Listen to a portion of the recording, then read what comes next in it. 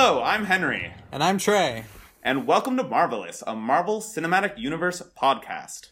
where we go through and talk about every entry in the Marvel Cinematic Universe by order of release date. And today we are going to start with Iron Man 2. The first sequel of any Marvel Cinematic Universe movie. So the first thing that we do whenever we're talking about a movie is we go to the wonderful site IMDb to judge its quick summary to see if it does a good job. So for Iron Man 2, its summary is, with the world now aware of his identity as Iron Man, Tony Stark must contend with both his declining health and a vengeful madman with ties to his father's legacy. So, how do you think that does? Yeah, it's pretty decent. It kind of just doesn't talk about anything with Justin Hammer at all, though. It only talks about Ivan. So it's a little weird, in my opinion. I mean, my synopsis would be Tony is an asshole to everyone because he thinks he's dying. And also he's getting attacked and the government wants his property, so... that would probably be a little bit better. I definitely can agree with you on that. So... I think theirs is, more eloquently put. I don't think Justin Hammer's that important. I agree. But yeah, I guess it's the toned down synopsis of the movie.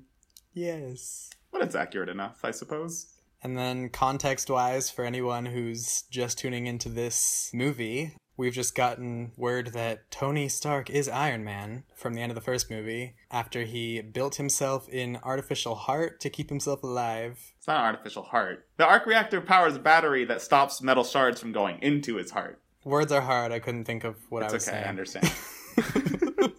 Words are hard. So yeah, what Henry said. And now it's killing him in this movie. But we'll get to that. Yes. So Trey, what did you first think when you saw this film? The first time I saw this movie, well, I don't remember the very first time, but the first time upon getting into the MCU, I thought it was really bad and really boring and did not like it. What about you?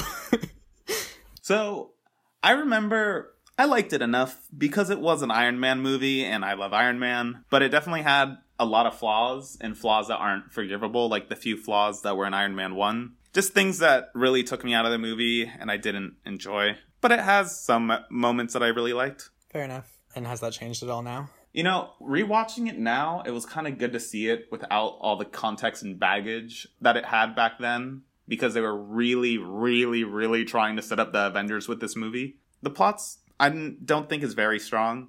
But there are a lot of things that I thought were pretty cool. Like, I realized, having gone back, that the combat in this movie is way better than in Iron Man 1. And that was cool to see. I guess so. This movie wanted to be cool. Like the mobile Iron Man suit, Iron Man and War Machine fighting hordes of robots. It's just trying to be cool, and I can appreciate that somewhat. Since Iron Man 1 didn't have that much cool, Iron Man versus Iron Man battle. The final battle in Iron Man wasn't amazing. I can see what you are saying, though I do not appreciate it. I'm not saying I love this movie, I'm just trying to talk about its strengths. How about you? Have your opinions changed at all? Well, before we go to me, what do you mean by context and baggage surrounding it, without having that? With Avengers? Well, you said seeing it this time without the context and the baggage. Oh, I mean, so for one, this was the follow-up to Iron Man, which was such a hyped-up, amazing movie, so it was disappointing as a sequel, and it was also trying to push Avengers super hard. So now that Iron Man's whole trilogy's over, we've already had 2 Avengers movies, it was just easier to see this movie as just itself and not all the weight that it had and all the expectations that people had. Mm-hmm. I don't know. I just felt like I saw it from a much blanker perspective. I agree with you there. Okay, so my thoughts on it now, basically not as bad as the first time I watched it. It's not a terrible movie. It's not even as bad as The Hulk, I think, but I also don't like it. So I think they have they try to shove a lot of different things into this movie and they don't deliver on any of them particularly well. Fair enough. So with that, shall we launch into the movie discussion? Yeah, definitely.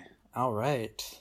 So I guess really quick, I just wanted to say, I think this movie had the earliest Stan Lee cameo of any Marvel movie. It was early, yeah. It was also really short. Yeah.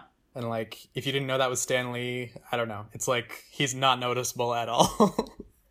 Yeah, I just thought it was worth pointing out before we got into deeper discussion. But I feel like one thing we should mention, as far as the timeline of the Marvel Cinematic Universe goes, this movie takes place 6 months after Iron Man 1. It doesn't take place 2 years later, so even though Iron Man 1 came out in 2008 and Iron Man 2 came out in 2010, the movies are 6 months apart.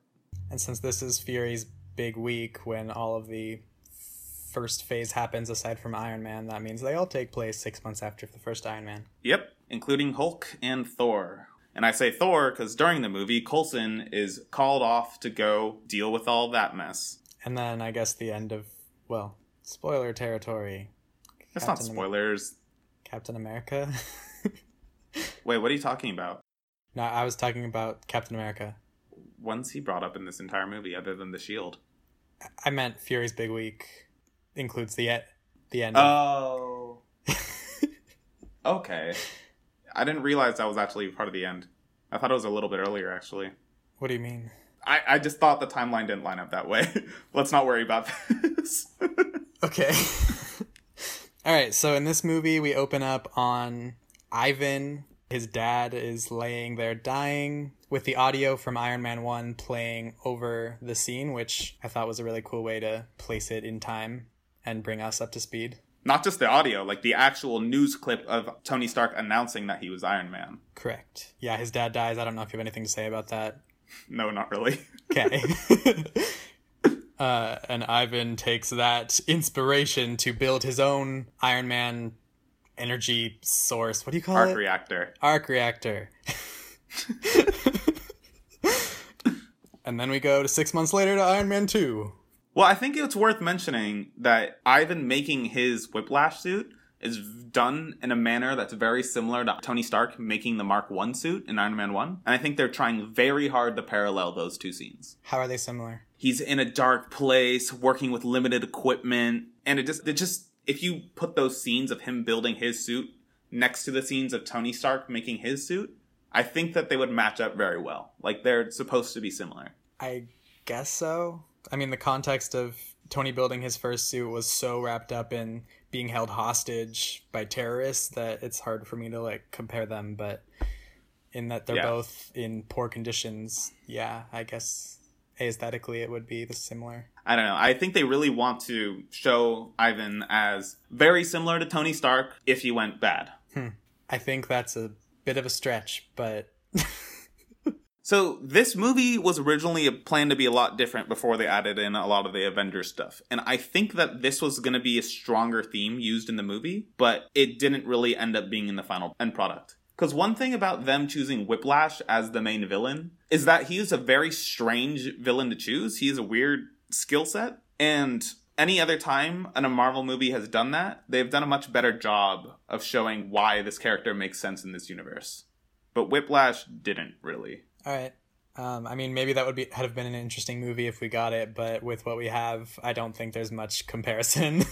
Yeah, but hey, at least he has a bird, and that's all that matters. Yay. I like the bird. So fast forward to Stark Expo? Yeah. Tony Stark is now a world-famous superhero, and the world loves him. Holy crap, it's been like no time at all, and everyone is obsessed with him. Yep. Hey, I mean, if you think about it, in this world, he is the first modern superhero. And I don't even know if kids at this point believe that Captain America was more than just a TV character. I don't know if they know that he had real powers. So he might actually be the first superhero that anyone knows about. I feel like they do know, though, about Captain America. Yeah, well, either way, that was still years and years and years ago, and this is the first superhero that the modern person has. And it's a very modern superhero. Yep. And he does like his moment in the spotlight. When he's surrounded by a bunch of half-naked dancing girls. Oh yeah, that's classic Stark. Yeah. Yay. This movie was definitely a guy movie. Yeah, I mean, I'm not like a real man's man, but that was really off-putting to me also. I don't know. I'm glad that you say that. Oh, yeah. No, that's weird. That was real weird. But, I mean, it's like just supposed to... It's just one example of his just outrageousness that he shows off during this movie. Indeed. I don't know if you have anything else to say about that, but my next note is about his blood toxicity. That's what I was going to say too. Cool. We're on the same page. Amazing. So basically, Tony finds out that his blood is toxic and is getting poisoned by palladium, I believe is what it's called. Yeah, it's palladium. Which is what the arc reactor is doing to his body, essentially. Yeah, essentially the fuel of the arc reactor is poisoning him slowly. So what's keeping him alive is also killing him. So Tony is going absolutely crazy trying to... For one, Tony has already tried and failed to find a new power source for his suit and his arc reactor. And he's trying obnoxiously hard to leave a good image of himself before he dies. And it's not going well. Is he trying to leave a good image of himself before he dies? I think so. I think that's the whole point of the Stark Expo, is his lasting legacy.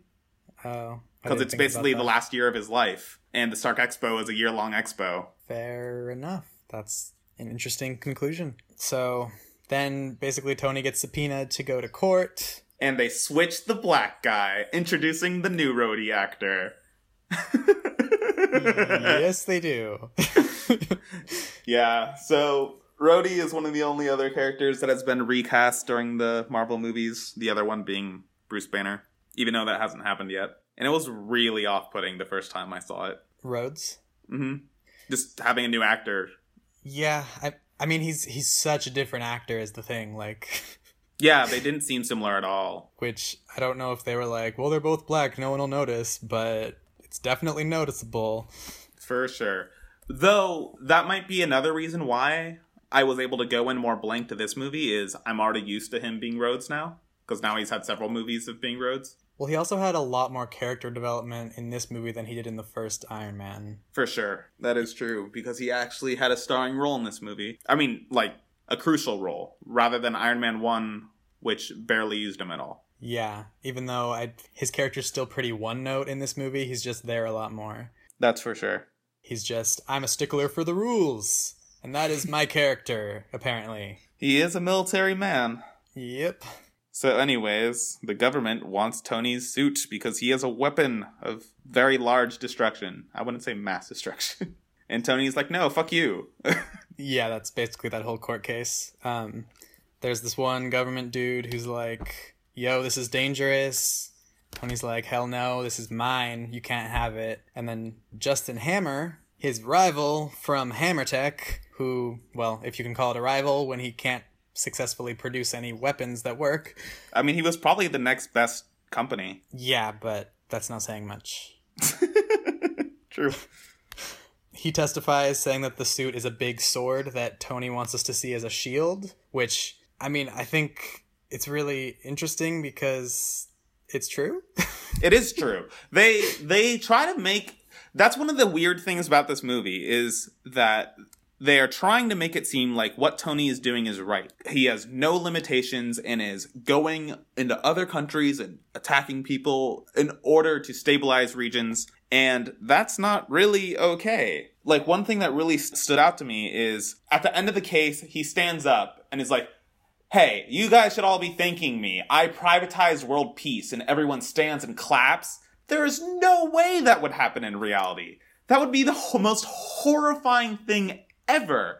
If someone's like, oh yeah, I am now in control of the most powerful weapon in the world, and I am thus stopping anyone from fighting each other because I'll kill them first. That's terrifying. Yeah, I completely agree. And even Rhodes testifies that he's definitely like a threat to national security, but that the benefits like of using him outweigh the bad and that they should try to fold him into the government. Yeah, just all of this just seems like we just need Iron Man to be the hero in this movie. This doesn't make sense. It really doesn't. Like, okay, so here's the thing. I understand completely why the government wants his weapon. It makes total sense. The fact that he makes them look like total douchebags for wanting that just seems weird to me. Like, what? It's just this whole movie is Tony Stark's the hero, so whatever he says is right. And in this case, that isn't true. Yeah. Yeah, so I entirely agree with you with all of this. This is not okay. This is not how reality works. It's just a movie trying to make Iron Man the hero. Okay, so I remember what I was going to say. I can see a counterpoint to the government having control of it, only because, I mean, I wouldn't really trust the government with this technology either. If the government had suits this powerful, I can see them frigging going power hungry and ruining everything too. It's just hard when it's like, right now it's owned by some random rich dude who has no reason to abide by the government when he has tech this powerful. Yeah, it's terrifying. He could just go into military bases and explode them without anyone stopping him. He should not have this weapon, but America shouldn't literally steal it. They should be like, hey, don't use it. Also, if you'll give us the tech, that'd be great. Thanks. We'll pay you. Yeah, so it feels like this really big, weird gray area of like, who should actually have this technology? There's no real answer, so we're just going to pretend that it's Tony. Yeah, I'm just going to blame all this on bad plot. That's totally fair.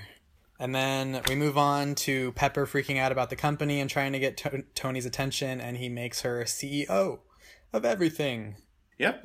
Pepper's in charge, which makes perfect sense, since she should have already been in charge. Yeah, I was wondering how you felt about that. How I felt about Tony giving Pepper control of the company? Yeah. I don't have any super strong opinions about it. She basically was already running the company. And also, Tony's like, hey, I'm gonna die. I need a successor. Pepper's clearly the only one I can trust. This is one of those issues where I don't know who would have been a better alternative, because we've never met anyone else that works at Stark Industries other than Happy, and technically Black Widow, who gets introduced in the next scene when Pepper is transferring the ownership to her. And Obadiah Stane.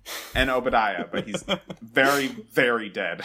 Yes. Very, very, very much exploded in a giant blue sky beam.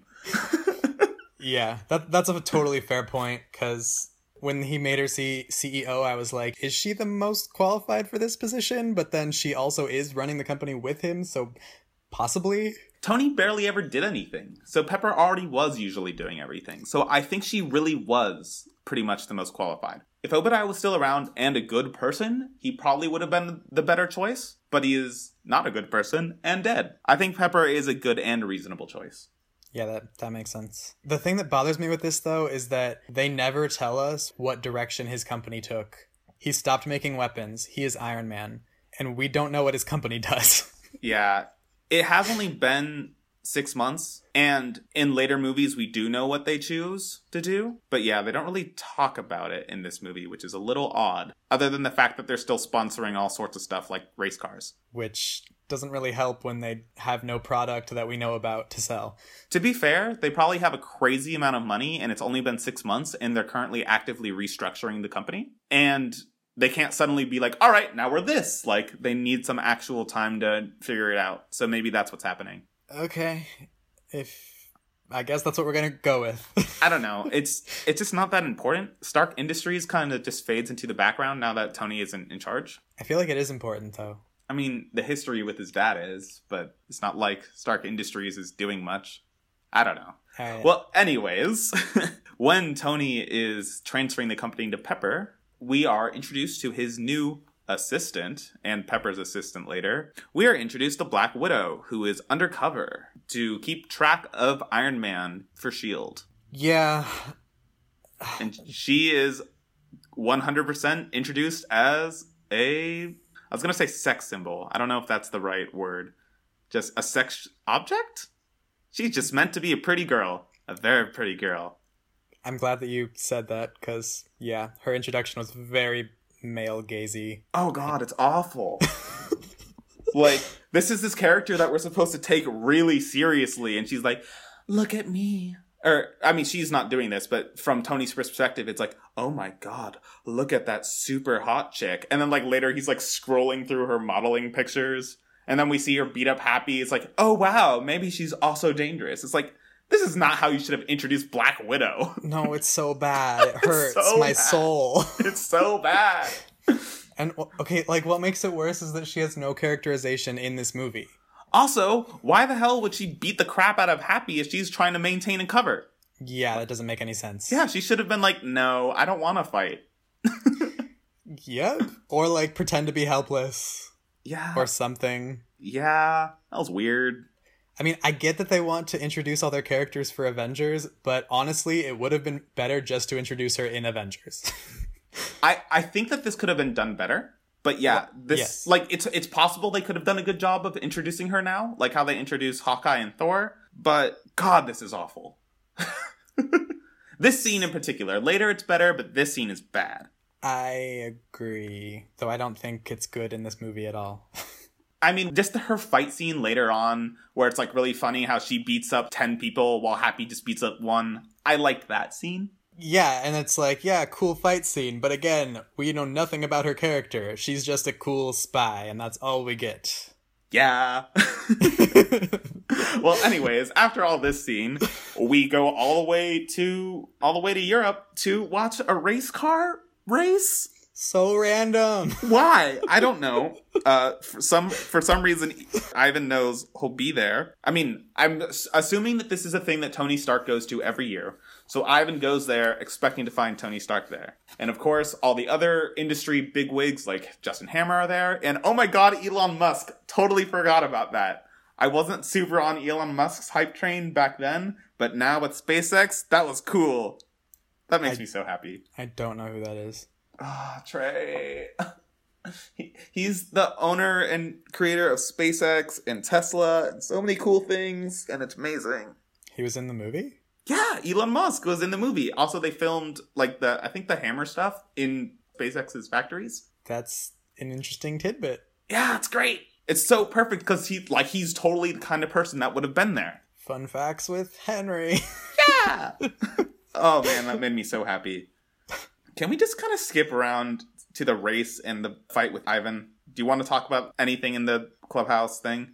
No. Yeah. Well, there is one thing I want to say.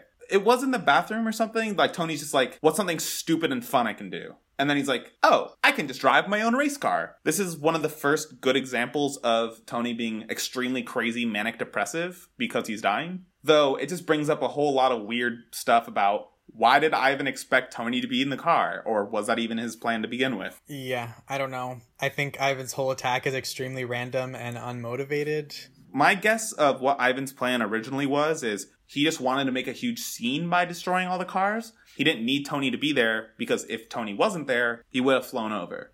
Okay. But all of this scene, Ivan cutting race cars in half, and then Iron Man using his mobile suit, it just solidified to me that the point of this movie is the rule of cool. They're just trying to show cool things without context. I mean, without any importance. It doesn't matter. Race cars? Yeah! Portable suit? Yeah! Like, it doesn't matter. Like, they're just weird, but they're cool, I guess. Sure. I don't know. Like, the portable suit, I remember being advertised very heavily. And it is really cool, but it's just used in this one scene in a very strange way. Yeah, and it's really not impressive after seeing the stuff that comes after it. Oh, yeah. Jeez, in the current movies, it's like nothing. It's so adorable. It's so cute. Classic. The little baby Iron Man with his, like, Mark 3 and 4 suits. Aww. Yep. It's kind of funny that also Whiplash survives getting crushed by a car. Like, a car just rams into him and he's fine. He has no armor on his legs. He just gets hit by a car and is fine. I also have that note, like, what? Shouldn't he be, paralyzed or destroyed or something? Yeah. Though, one thing I think we talked about in the last movie of Tony really being a hero versus Tony just being the guy with the suit is that Tony didn't run away when he had the chance from Whiplash. Even without the suit, he stood and fought. I didn't consider that a choice because I feel like Whiplash would have gotten him really easily if he'd tried to run away. That is true. Those whips are long. Yeah. So I think fighting makes the most sense, and Tony is smart and knows this. Fair enough. But the whole big thing about Whiplash's attack, even though he loses, is that he has an arc reactor. So now the public knows other people can have that tech, not just Tony Stark. So he made the god bleed. Which, could anybody even see that? Not the public, but they would have found out when they captured him, and then it would have been world news. Okay. After Tony's arrogant show at the Pentagon or public hearing, whatever. I was a little confused by it because I'm like, his suit is like barely a suit and nothing like Tony's. So... Right? It's not an Iron Man suit. It's the arc reactor, that I will give you. But it is not an Iron Man suit at all. It's a dude with whips. What? Yeah. So if they just wanted to specify arc reactor, that would have worked a lot better. Yeah, also, Jesus, those whips are so dumb. Electro whips is just really weird. It's just a very strange choice. Yeah. I don't know. Yeah. But anyways, Ivan wants to make God bleed so the world will cease to believe in him. Even though that doesn't happen. Yeah, that's the weird part. Like, he keeps saying you lose. He says it now and he says it at the end of the movie. You'll lose! You'll lose! Tony doesn't lose anything. Not at all. It's like, for a second here, the government tries to take his suits because they're like, see, there is other arc reactors in the world. But by the end, it's like, he didn't lose, so what the heck are you saying?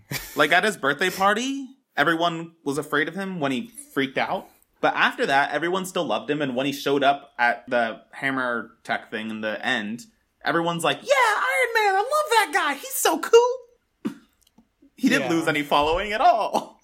Well, anyways, try to get some deep motivation for Whiplash and Ivan, we were introduced to his backstory, that his dad helped create what made Tony Stark's company big, and then he was sent away to Russia, and blah blah blah, and Ivan wants revenge because his family was built on blood, even though it was just his dad. And I guess Tony, just because he kept the company running. Was this explained in the prison scene? Yeah. Or, I think so. I thought we didn't get any of that till Fury explained it. I think he just said that your family is, like, built on blood or something like that. And then Tony looks it up later. And then Fury fills in more details later. Okay.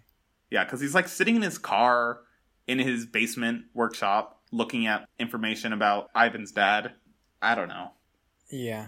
Anyways, Ivan's taken to prison. Then Justin Hammer, the huge dick of the movie, breaks him out to be used for his own creations, to make his own Iron Man suit.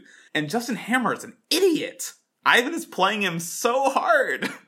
I know. How stupid can you possibly be? Yeah, Justin Hammer, his showmanship is too much. Like, he is clearly a comic book villain to a horrible extent. Like, it's just so off-putting and unrealistic. Yeah. He doesn't feel real. But I do greatly enjoy that Ivan immediately realized how stupid he was and was playing him like an idiot. Is that why the bird stuff was so weird? I think Ivan genuinely wanted his bird, because that was probably the only companionship he's ever had in his whole life, other than his dad who's dead. But I think that's what he was doing the whole time. Ivan was just playing Justin Hammer from the very beginning. I don't know, because Justin, like, brought him an identical bird, and he's like, this is not my bird. But was it not his bird? That was just to be funny. It wasn't his bird. It was just some other random bird, because they couldn't find it. It's probably dead. Oh. Okay. That was just a comedy moment. I was very confused about the purpose of that. It's just Justin Hammer doing anything to try to please this man, and he couldn't find the bird, so he got him a new one. Okay. It's supposed to be funny. It's kind of funny. It's just dumb. Yeah. So we mentioned the birthday party. Well, I mean, I mentioned the birthday party about him scaring off people. Yeah.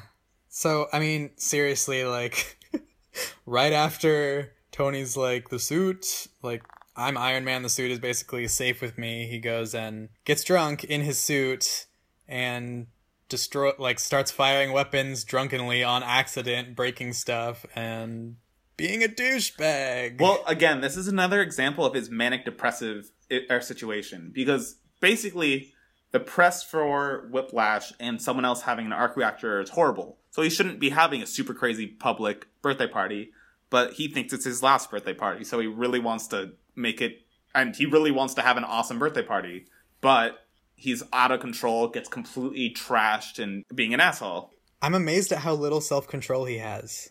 I think he's just going crazy. Like, again, he's just crazy manic depressive, and he's losing control of his life. Yeah, I know. He thinks he's dying, blah, blah, blah. Well, anyways, Rhodes shows up, equips one of the Iron Man suits. I guess he is now War Machine, and now War Machine has to fight him to stop him from going crazy. Yep. One thing I do like about this scene is that later they do acknowledge that the only reason why Rhodey could wear the suit is because it was made to allow him to. But it's really awkward that Tony said he could be in another suit in the first movie, like, next time. Like, at the end of Iron Man 1, Rhodey is like, next time, baby. I'm going to be and using one of those. And then it's like they forgot about it, that Tony was clearly planning on giving him a suit also. Tony never said that was Rhodes. I think they heavily implied it. Okay, I took it as like Rhodes wanted to fly one, so he was going to ask about it. I think it was both. Anyways, though, the suit was made for him. What makes you think that? Why the suit was made for him? Yeah. Or it was made to allow him. Because they talk about it later in the movie. The Iron Man suits can't be worn by anyone that Tony Stark has not specifically allowed. It has like biometric sensors that will not let anyone else fly it. But didn't they say like biometric sensors like all sarcastically? No. Like, I thought your tech worked, like, so no one else could use it. It does work. They were confused because they expect Tony Stark to prevent anyone from stealing it. And they were right, though. Tony purposefully made the suit compatible with Rhodey. Especially because who's going to become the next Iron Man when Tony dies? Potts is going to take over the company. Rhodey is going to take over being Iron Man. That's how he was thinking it. When did they ever say this? I think it's very heavily implied. Tony allowed Rhodey to steal the suit.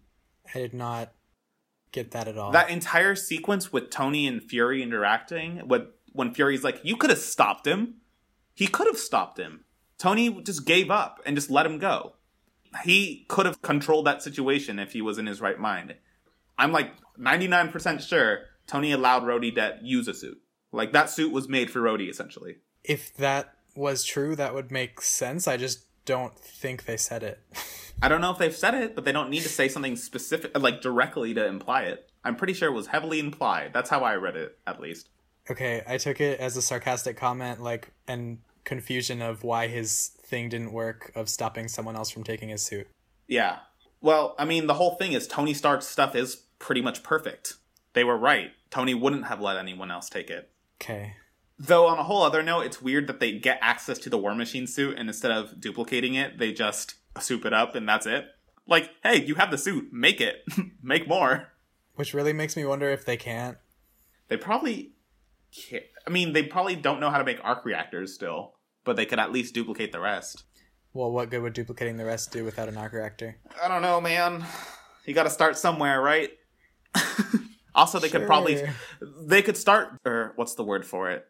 Reverse engineering the arc reactor.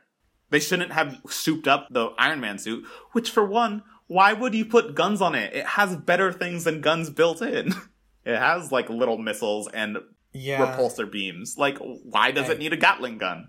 I agree. And I was also confused why they why they hired Hammertech or Justin Hammer to do everything instead of, like, their own people. Yeah, and then Rhodey wanting all the guns. Like, I get it. That's what War Machine looks like in the comics and stuff. I think this is just another situation of the plot being bad. All right. They need Hammer to be involved more. Mainly so that they could do that little ex-wife joke at the end with the stupid bullet. Oh, look, a Hammer Tech thing failed. Ha ha ha, we haven't had this joke yet in this movie. Also, that Rhodes is going to use a bunker buster on a foe nearby who is a human. That is more than murdering someone. That's exploding them and you and the entire area. It's a horrible idea. I thought that too. I'm like, it's going to destroy all these things, but you're going to fire it 2 feet away? Okay. Yeah. God. Anyways, we could talk about that more later. Yeah. Back to the Rhodey Iron Man fight. Did you hear Pepper, like, accuse Black Widow right after it? Because she was, like, blaming her, like, I'm on to you. This didn't happen before you arrived. I'm like, what? Yeah, it's not really out of place. Like, it makes sense because she is a spy, but in that context, it didn't make any sense. Yeah, I was very confused. Like, if anything, Black Widow was trying to prevent such situations. Like, she thinks Black Widow is causing Tony to act like an asshole? I don't know, but we could also talk about how right before the party, when Black Widow is helping Tony, like, get dressed and get his watches and stuff, that's just another scene that has no value other than, hey, look, Scarlett Johansson is so sexy. I know. To be fair, She is sexy. She is. But I want her to, like, emote, not just be a body. Yes, I very much agree. Well, anyways. We move on. Yeah, we move on to Tony hanging out in a donut because he's drunk and, well, hungover. While eating a donut. He's eating a donut in a donut. This is, like, right at the halfway point. This movie isn't very well structured. It's just kind of a cluster of just weird scenes that don't really fit together that well. But I'm actually surprised this moment was, like, dead on halfway. They did a good job of that. Of Tony meeting with Fury and Black Widow's actually a spy. You think that was intentional to do that halfway? Yeah, like that was very intentionally the halfway point. So why was Black Widow in her full outfit then? Why were they so sure to secure the perimeter of the donut place? Because plot. Yeah, just because setting up the Avengers. It just felt really out of place. And again, hey look, now Scarlett Johansson is in tight latex. Well, not latex, just a tight bodysuit. I mean, just the fact that Fury cares enough to, like, go personal with Tony Stark and be like, you're not being who we need you to be, felt really weird. Yeah. But it gives him the inspiration to make a new element. Yeah. Because apparently Fury has all of the answers of what everything his dad used to invent and is like, here, this is everything you need. Yeah. This scene is the epitome of trying to set up Avengers in Iron Man 2, which was one of the biggest issues with this movie is they had an original plan, and Marvel was like, hey, we need people to be interested in the Avengers, not just Iron Man. Push it really hard. And this was the first time it was done, and it was done badly. Yes. However, Fury also gives more of Ivan's backstory, and I do want to talk about this. So he basically says that Ivan's dad just wanted to get rich quick, which is why Howard Stark had him deported, which I'm like, what? Why? What's wrong with wanting to get rich quick? I mean, he wanted to, like... It's... Okay. I don't know the details about this history that much, but during World War II and the Cold War, a lot of people from, like, Russia and Germany escaped to America to join our weapons programs. Like, a lot of the people that worked in NASA were, like, rocket engineers from, like, Nazi Germany and Russia. Okay. So I think the whole idea is he was this foreign guy that was only allowed into America because he was going to help with the weapons industry. He was trying to be shady about it. So Howard Stark was like, nah, this guy's bad. Kick him out. We can't trust him to be a good American man, even though he's also a private weapons manufacturer. It was weird. But just because he wanted to get rich, like, I don't know. I feel like they should have explained it way better. Like, what did he do that was so bad? Yeah, they're just trying to redeem Howard Stark since Ivan's like, your dad is evil. But that's the other thing. I mean, I get that deporting someone, not great, but he deported your dad from working on his project, and when he had to go back to his home country where they stayed. Like, is that really that big of a reason for getting revenge on a whole family? They didn't only stay in Russia. They were sent to Siberia, like the crappy, icy, cold nightmare place in the north. Wow, that probably sounds horrible. They were kicked out to Siberia. I don't know anything about Siberia other than it's cold, and there's very few roads in a lot of places. So, I guess we're just supposed to believe that Ivan had a terrible upbringing because he was raised in Siberia, and therefore wants to take it out on Tony. Well, he was also raised by a horribly mad, drunken man who had nothing but spite for Howard Stark and Tony Stark. All he knew growing up was, the Starks are evil, destroy the Starks. He was essentially brainwashed by his father to hate the Starks. I just feel like if his father was that horrible, he would hate his father more than Tony. The plot's bad. Just let it be. Okay. So then Fury sends in Coulson to watch over Tony and, like, shoot him if he goes anywhere, which literally makes zero sense. Did he say shoot? I thought he was just going to contain him. Oh yeah, that. Shoot him with a taser. Whatever. I don't know.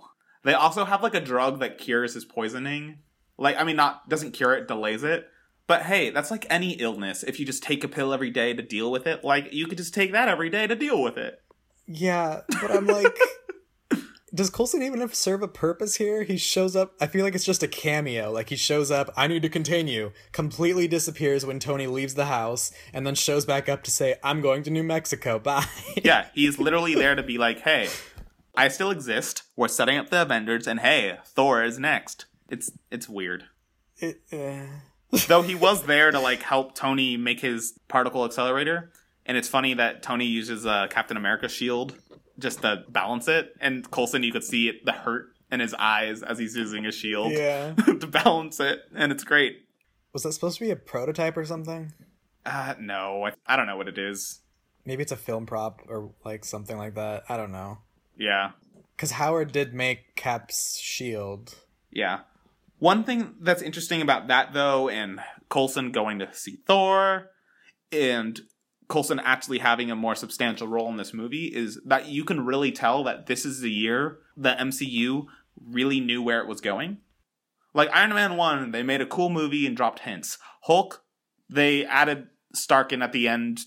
It didn't really matter that much. This movie clearly set up things with Thor, with Captain America, with Black Widow, with the Avengers.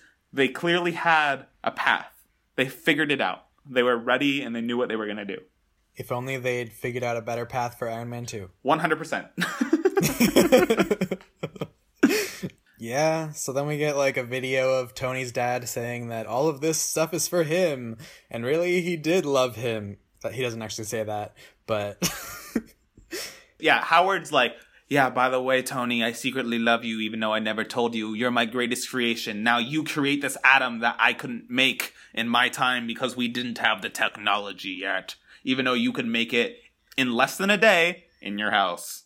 That's one thing I didn't realize beforehand, before seeing this movie, is Tony making the accelerator, making the element, making a new arc reactor that can use that element, and then him going all the way across the country happens in 24 hours. Or like 36 hours. It's all in a day. Him figuring out the element, him making the... He made a particle accelerator in a day. Not even a day, in an afternoon. No. Where you just gotta get better at science. You can't just like find random parts for that. He had like crates that he was opening up. What? Was this some random particle accelerator he found at Stark Industries that Pepper just let him take? Like, what? I thought there was more time. And if there was more time, it would have made more sense. But it was all in 24 hours. And the reason why I'm saying that is when Tony went to Stark Industries to get his dad's model, Pepper says that she's going to the Hammer event the next night. I didn't realize it was that quick. Yep. The other thing about that is if Tony created a new element, why is he the only person that it could be like the thing that Howard showed him was a thing that only he can figure out how to make. Maybe he spread that information down the line. I don't know. I highly doubt it. It was weird. Nothing about that makes sense. But that's what I mean. I feel like after he discovers the element, like this should be the solution to the world's energy problems and all of that but no. Any more about this would be spoiler territories for Avengers and Iron Man 3. All right. Does it make sense that his dad discovered the element but was unable to make it? Yes and no. There are definitely things that people have figured out theoretically in the past that weren't able to be proven at the time. In fact, some of Einstein's ideas weren't even proved until like this decade. We are pretty sure all experiments said that it was likely true, but we couldn't like definitively prove it until now. Because our scientific devices are way better than they were back then.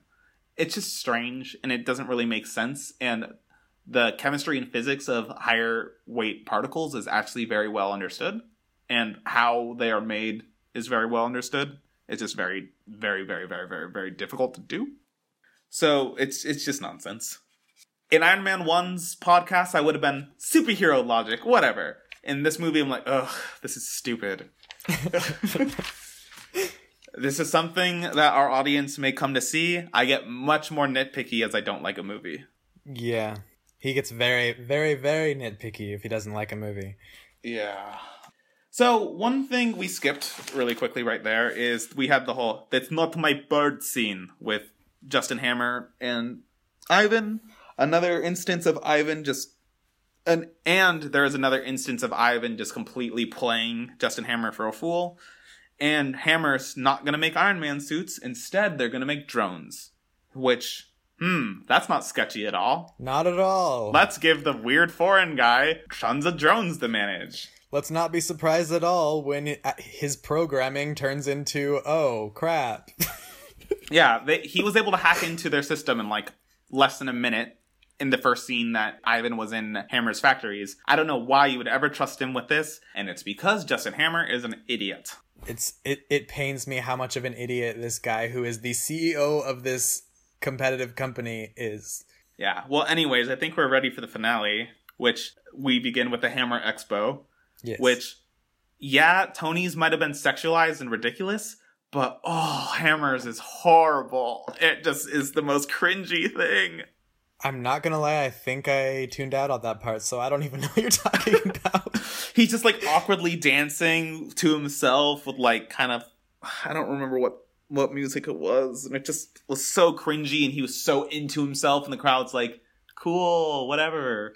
Then he shows off all the robots for all the different types of missions, and then his big crowning achievement is the War Machine suit that he barely did anything to. He mounted guns on it. Yeah. And no one cared about the drones when they saw War Machine. And then Tony shows up because Tony has now found out that Ivan is alive and is going to do something evil like hack the suits. He found out because Ivan called him. Did Ivan tell him that he was gonna hack the suits? Nah, he just kind of mentioned that he was going to do something evil at Stark Expo or something. Oh, yeah, okay. It was just like a really weird little plot device to get Tony there. Yeah. Again, poor story. And they immediately fire on him, and all of the citizens behind him are like, don't matter. Holy crap. There is so much collateral damage in this scene. Yeah. There's probably a lot of people died. Good job, Ivan. Though we had our first Spider-Man scene. No, we didn't. Shush. For those who are unaware, Tom Holland, who acts as Spider-Man later in the Marvel Cinematic Universe, he says that he is the little boy that Tony Stark saves in this scene, this whole battle, which was a fan theory. He confirmed it was true. It's not true, but it could be cool. Because then he said, oh, JK, I totally was just saying that Kevin Feige confirmed it because I thought it was cool, but he didn't actually confirm it. To be fair, it is possible, but this doesn't matter. It's just irrelevant, and I think it would be a cute little nod to the future. Like, it clearly wasn't planned, but there's no reason it can't be true. Sure. Anyways, all the drones and War Machine are now hunting down Iron Man. This fight is, again, rule of cool. So many explosions and guns and flying around and crashing through places in the expo and car alarms going off and stuff. And it's just trying to be cool, and it is cool. It's an epic robot battle, but the weight behind it isn't there. Yeah, I cannot care about action scenes if they don't have good story and weight to them. So none of this was interesting to me at all. Yeah. Another thing about it, it's kind of lame that Rhodey didn't try to resist that much. Clearly he's like, I'm not in control. I don't know what to do. But, if Tony's suit was being controlled, he'd be like, I know what to do. Grab. I don't know. I feel like he should have done something. Yeah, he probably could have crashed into a building and ended up paralyzed. Yeah, well, anyways.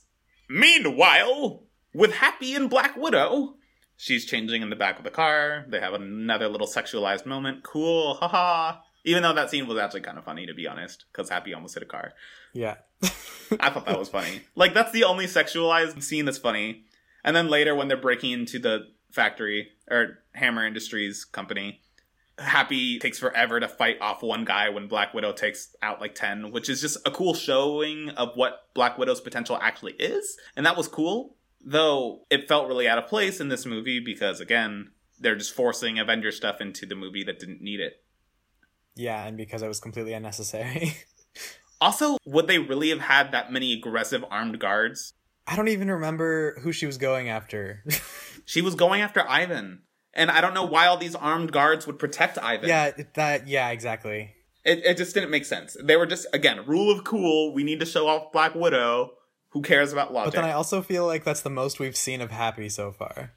Yeah, Happy got a lot of a decent amount of screen time in this movie, which I liked, because Happy's hilarious. Also, he's the director. Did he get a decent amount? Because I was thinking, like, this scene with Black Widow was the most we see of him. I mean, he's, like, boxing with Tony, and, like, he gets, like, just destroyed by Black Widow later, and Happy drives the car into Ivan at the racetrack, and this scene, like, he's just around. He exists. Yeah, exactly. He's still a side character. He's not developed very much, but he exists. Yeah. Speaking of which, we haven't talked about Pepper very much this entire movie. We'll get to her. Yeah, we will. I just wanted to mention that. So Tony takes out all the drones by flying around and making them crash into buildings and stuff. And then they end up in this giant garden thing where Tony takes out, like, all the robots at once with this one-time laser. That's literally one time because it never shows up again in the entire MCU, I think. Wait, what? Do you know? Okay, so when Tony and War Machine, after they do some cool partner battling, because Black Widow hacks the mainframe and frees War Machine. Which, speaking of which, why did Tony's internal camera show up on that screen? And Pepper. Like, Pepper could make sense because she was using Hammer's computer, but Tony? That's insane! That makes no sense! Yeah, I don't know. Yeah, it was stupid. This is also an example of we are using a faceless enemy that it's okay to murder, like robots or some kind of aliens or just not humans. So killing them or destroying them has a lot less weight, which allows you to kill hordes of enemies without any depth. Yes. And dealing with murder. Yeah. Which is used in many movies, not just Marvel movies, not just DC movies, just lots of movies use this kind of thing. And video games. Video games actually do this a lot. And then we get frigging Ivan showing up in his own Iron Man suit. Yeah, which we never saw at all. And then it barely does anything other than has whips that can rewind into itself. It's not impressive. It wasn't. It really wasn't. And it's like we're... Especially because he could fly, and he didn't fly after he landed. And because we already did it. Yeah, it was very Iron Man 1. And it wasn't that impressive with Obadiah either. Exactly. But they have a very short fight scene which ends in them shooting each other to blow him up. Which was a callback to when they did it during the party. Whoa, no way. Yeah. I did like, before Ivan showed up, Rhodey just talking about him being the big guns and talking about how he is the cooler guns. Because Rhodey really likes his guns. And we already talked about the ex-wife. I don't know, I just thought, I like seeing Tony and Rhodey banter, though it just felt kind of off in this movie since they didn't have anything good to talk about. But at that scene, I enjoyed it. Yeah, I think I agree with you. It's interesting, though, how many, like, foreigners... I don't know, I feel like the Iron Man movies all feature foreigners very heavily in a bad guy role. They feel very, like, American, idealistic, patriotic because of it. Well, in Iron Man 1, they were trying to throw you off by doing that until the big reveal of Obadiah being the villain who's American. But that's one of the problems with a lot of comics, is a lot of them were created during a time where that was understandable. Like Captain America, he's literally the paragon of that. He was made to fight Nazis. That's what I think is hilarious, is that Iron Man's movies feel way more patriotic than Captain America's. Oh, for sure. That's actually hilarious. I never thought about that. Well, 1 and 2. Mainly 2. 3 is just different. Well, we'll talk about 3 when we get to 3. Yeah, you're totally right. That's hilarious. I never really thought about it that way. Okay, we'll have to talk about this during Winter Soldier because there's so many things we can say. Fair enough. One thing I did forget about the end of the movie is that Ivan self-destructs. Like, he did survive. He self-destructs him and all the drones. Yeah. Which was an example of Tony not killing the villain. Or any hero not killing the villain. As far as all the Marvel movies go, so far, Obadiah was killed, but he kind of killed himself. The Abomination was not killed. And Ivan was not killed. But both of Iron Man's villains died because of their own actions, essentially. Yeah. I mean, technically, Pepper killed Obadiah. They both did. It was teamwork. Yay.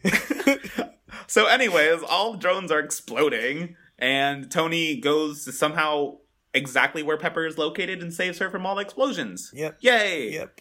Then they go on a rooftop, have a heated debate, and then they kiss. Well, you're getting a little ahead of yourself because their heated debate involves her freaking out about everything and quitting on the spot, which then we just Then they kiss. pretend doesn't happen because she's not actually quitting. I think this is, especially with Rhodey's comments right after it happens, because he's there and not talking because he wants to watch, because it is really funny, to be honest. And I'm sure he's been there for very similar moments. It's just, this is how their relationship works. Pepper freaks out. Tony's like, nah, it's fine. And she's like, fuck it, whatever. I'm here for you. This is really weird. I forgot that the romance doesn't start in 1 and then it starts in 2 in this really awkward way. Because they are very involved with each other, but there weren't really romantic moments at all in this movie. So this felt kind of out of place for this movie, even though the characters do seem to care about each other deeply. Yeah, I don't love this scene because it feels like, oh, it's just Pepper being hysterical. We don't actually have to listen to what she says. She's so cute. Okay, let's kiss. Yeah, but again, it is how their relationship goes. It felt normal for them, even though it was kind of lame and shitty. But I did like Rhodey being like, you guys are like fighting seals. I like Rhodey there. That was great. And both of them are like, wait, you were just waiting there and watching? It's like, hey, I was here first. Like, that was funny. Yeah. I liked all of that. Rhodey has some good lines in this movie. Yeah.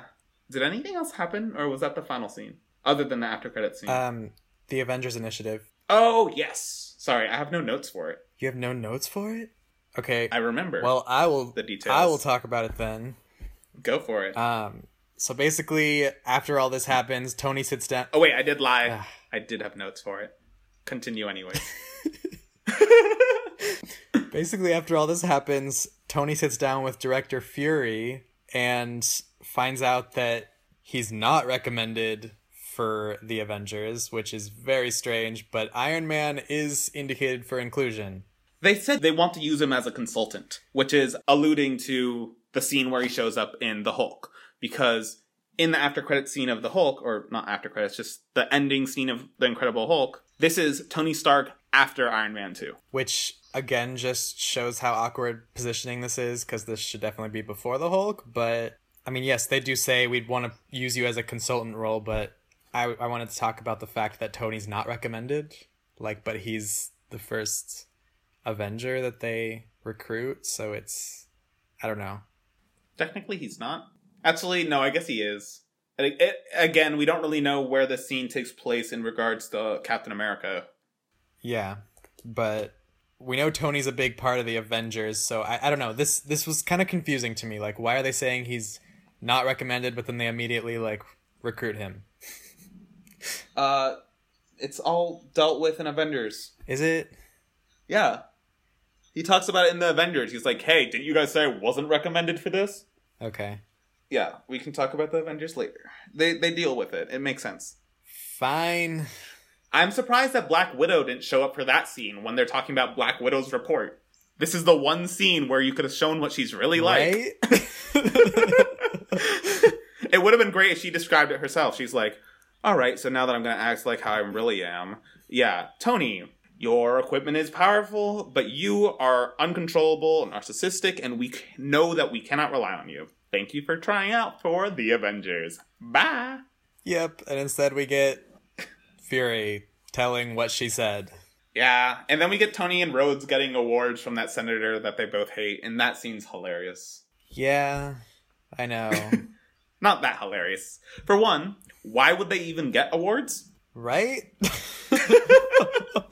They did stop an attack on American soil, but I feel like that it's just like in the very beginning of the movie when Tony is applauded for privatizing world peace. That scene is not how Americans would have responded to such a situation. To be fair, we don't live in a world with superheroes, so maybe it would be different, but I don't think this is a very well done scene. It's just supposed to be funny. Again, rule of cool.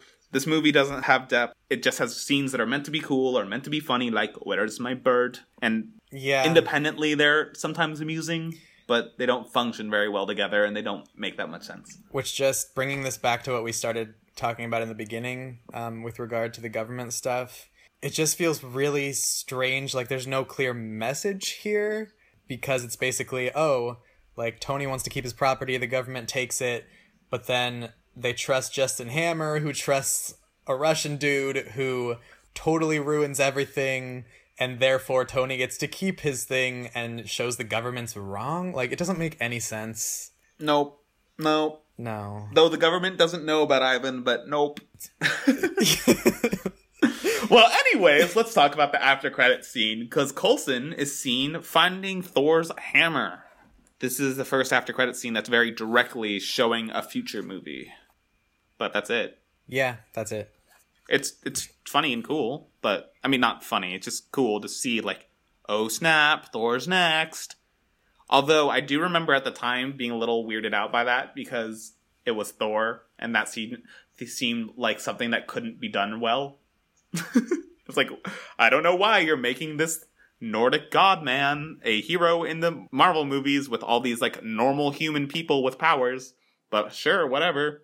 To be fair, it wasn't done well, but... Hey, we can talk about that in the next podcast. I feel like all these podcasts are just us saying, these are bad. I like Thor 1.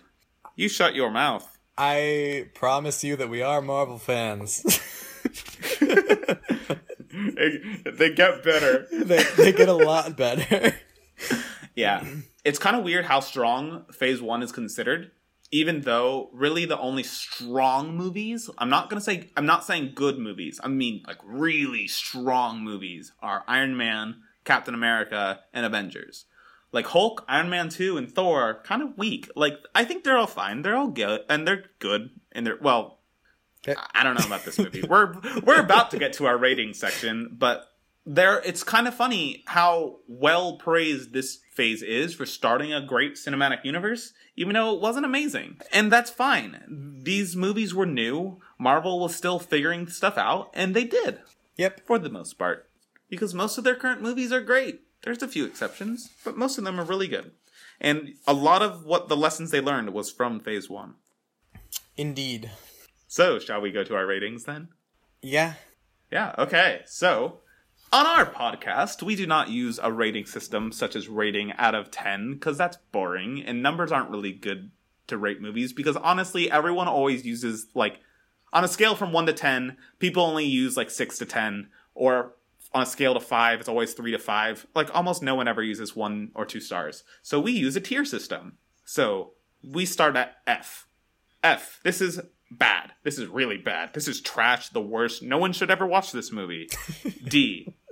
This movie is bad. It's not okay. They should not have made a movie like this. C. It's okay. It's fine. It's an average movie. It's not impressive. Whatever. B. It's good. It's a solid film. Like, I liked it quite a lot. A. It is a great movie. This is a really good movie. I love it. Well, maybe I'm not going to say I love it. It's a great movie, and I will definitely watch it again and remember it fondly. We also have A+, which is an amazing movie, just shy of perfect, and S. This is perfect. This is as good as a movie can get. No movie's 100% flawless, of course, but these movies are the top of the top. So, Trey, what would you give Iron Man 2? Just considering the uncompelling plot and how overstuffed and underdeveloped it is, and how unlikable Tony is in this movie, I'm gonna give it a C. Huh, I really thought you were gonna go with a D with that. I understand that he's unlikable, but he's also manic depressive, thinking he's gonna die, and as soon as he realizes, as soon as Fury convinces him that he needs to get his act together, this isn't the end, you, being Iron Man, can fix it, and he does, he stops being as much of a dick. Because, again, his life is back in order. But, again, this movie is a clustered mess. There's fun scenes, and I love Iron Man. He's my favorite hero, which automatically makes it a little bit better in my eyes. So I'm also going to give it a C. It's a movie that I'll watch again. It has a lot of flaws, but it has a lot of things I like. I like a lot of the scenes with Iron Man and Rhodes and Pepper. Even if they're not great, I still just love seeing them on film. And I do agree that it has some merits, like introducing all those people that we're gonna see in the Avengers. I don't think it's bad enough to give a D. I don't think it's good either. It's just fine, so that's why I gave it a C. I agree. What I view as a D is a movie that I really come out. It's a movie that I see and I'm just like, wow, that hurt. I really didn't like this, and this, like, I'm a little bit just, like, bummed I even saw this movie. And F is a movie that's so bad it makes me angry. Like, wow, this should never have existed. How did this even get past the writing room? Like, this is unforgivable. I know what you're gonna give an F that I'm not. I don't. Okay. Oh, yeah, okay. Yeah, I got it. I gotcha. All right. So anyways, I hope you enjoyed our discussion of Iron Man 2, and we're going to do something a little bit informal for this one episode. We are going to do a spoiler section, because there's a lot of things in this movie that have a lot of weight to do with future movies, and we really wanted to discuss this. So, if you haven't seen all of the Marvel movies and you're watching them for the first time, I hope you enjoyed, and please join us for our next episode, and like and review us on iTunes, and follow us on Facebook. Trey, where can you find us on Facebook? You can find us at facebook.com/marvelousmcu, and you can send us an email at marvelousmcupodcast@gmail.com. Thank you, Trey. But now we're going to start a spoiler section, because there are some things we are dying to talk about. All right, so what we really wanted to get into was just how many similarities there were between this movie and Captain America Civil War. It was kind of strange to see how early these same topics were being brought up. Yeah, I have not watched this movie since Civil War, and it's just very interesting to see how much has changed with how the public sees heroes doing whatever they want. Yeah, and I mean, just the fact that everything the government was arguing is exactly the argument in Civil War. Like, the government wants to be in control of the superheroes, and like, they can't just do everything they want like Tony is doing in this movie. And in Civil War, that's displayed as perfectly reasonable, like a completely rational fear that they have, especially because at this point, the Avengers have led to a lot of collateral damage. Yes. Another thing that's interesting about this comparison is that Iron Man is on the opposite side of the spectrum in this movie. And a lot of Iron Man's story throughout all of his movies in the Avengers and Civil War is how he switched sides from wanting to be the man who fixes everything himself without thinking about the government to, hey, clearly we're out of control. We have to have some government regulation. We shouldn't just be completely freelance saving the world. What if we're doing things wrong? Which I think is very interesting too, because Tony is totally out of control in this movie. And I know that it's because he's dying and he's just like being all risque, but it's definitely, he definitely should not have the suit at this point in his life. Like, crisis. Well, yeah. Another thing that's complicated is the fact that they haven't really shown anything of what he's done. I am going to assume there has been no collateral damage because they didn't bring it up. They would have brought it up. They were just afraid of other people having the technology. And all the news clippings they showed in the very beginning of the movie was how Iron Man, like, brought stability between the East and West. Like, he is single-handedly giving us world peace. Yeah. So this movie really starts off the collateral damage, I guess. Yeah, even though, if I remember in Civil War, they don't bring up this incident. No, they don't. And they don't bring up the Hulk either. Yeah, which is fine because they kind of don't acknowledge the Hulk as relevant in any later movies, like, ever. Yeah. You can kick that movie out of the MCU and there's literally no impact. Except General Ross. But he acts totally different in later movies. Like, it doesn't fit, right? I don't agree with that. But anyways. That's because you're Team Cap. What does that have to do with anything? Because he was being perfectly fine and reasonable in Civil War. Okay. He wasn't being a crazy asshole. I think we'll talk about that in Civil War. Okay, a year from now. Once we have all of the TV shows to talk about also. Oh god, so many. Another thing that I thought was interesting is that the villain motivations are also very similar. Like, between Ivan and Baron Zemo, they both have the same line about all you have to do is, like, set things in motion and the heroes will take care of the rest themselves. Like, yeah, showing that they're not perfect. Yeah, exactly. And for sure. And both of them are like, you lose at the end, even though it's not really true in this movie. It's like the same idea that Baron Zemo does. Yeah. It's interesting because We would consider Civil War a good movie. And back when Iron Man 2 came out and had a weak general response, there was a lot of news about how Iron Man 2 was going to be a lot different. And with Baron Zemo, we have seen a character with the same motivations and same... Yeah, we've seen Baron Zemo with the same plan of essentially as Ivan as a very well-done character with a really compelling story compared to Ivan, who's very strange. And I think they could have done... Maybe it's possible that Ivan was going to be a lot different and more impressive in the original script. I would be really curious about that because I know you say that the only reason this movie is bad is because they had to shove in all of the Avengers stuff, but if you take out all the Avengers stuff, the movie is still not good, so... Well, the whole idea is that it could have been entirely different. That's what I mean. I wonder if they had taken that out, if they would have expanded more and made it better. I don't know. It would be hard to imagine. There's a lot of movies like that in Hollywood where there are stories about that and you'll just never know. Like Rogue One was apparently going to be a lot different. Ant-Man was supposed to be a lot different. Even though Ant-Man was great, there was a lot of rumors going around that Ant-Man apparently was going to be the best superhero movie ever. The most amazing script that anyone's ever seen. And Ant-Man, I love it. It's great. But apparently it was going to be even better. I don't think I've seen those rumors. I just knew it was going to be different. Well, anyways, I don't know what this movie could have been, but I think it had the potential to be better because Ivan could have been more interesting. Yes, he could have. And God, Hammer is the worst. Yes, he's also the worst. Yeah. Was there anything else you wanted to talk about as far as... I think that pretty much wraps up my thoughts for Civil War comparisons. Yeah. So anyways, it's so weird to compare these two movies. To compare a really early and weak movie to the movie that is like the biggest summation of all the previous movies so far. Like it has every hero in it except for Thor and Hulk. That's amazing. Yep. Which I wonder if any of that was foresight or if like maybe they had some similar writers going on. I don't know.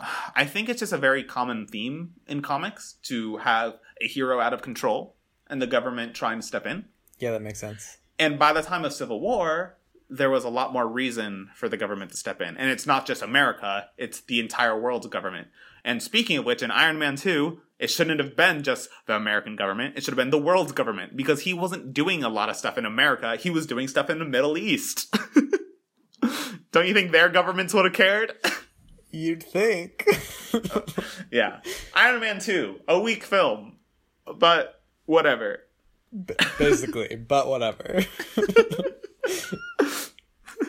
Is there any news you want to talk about?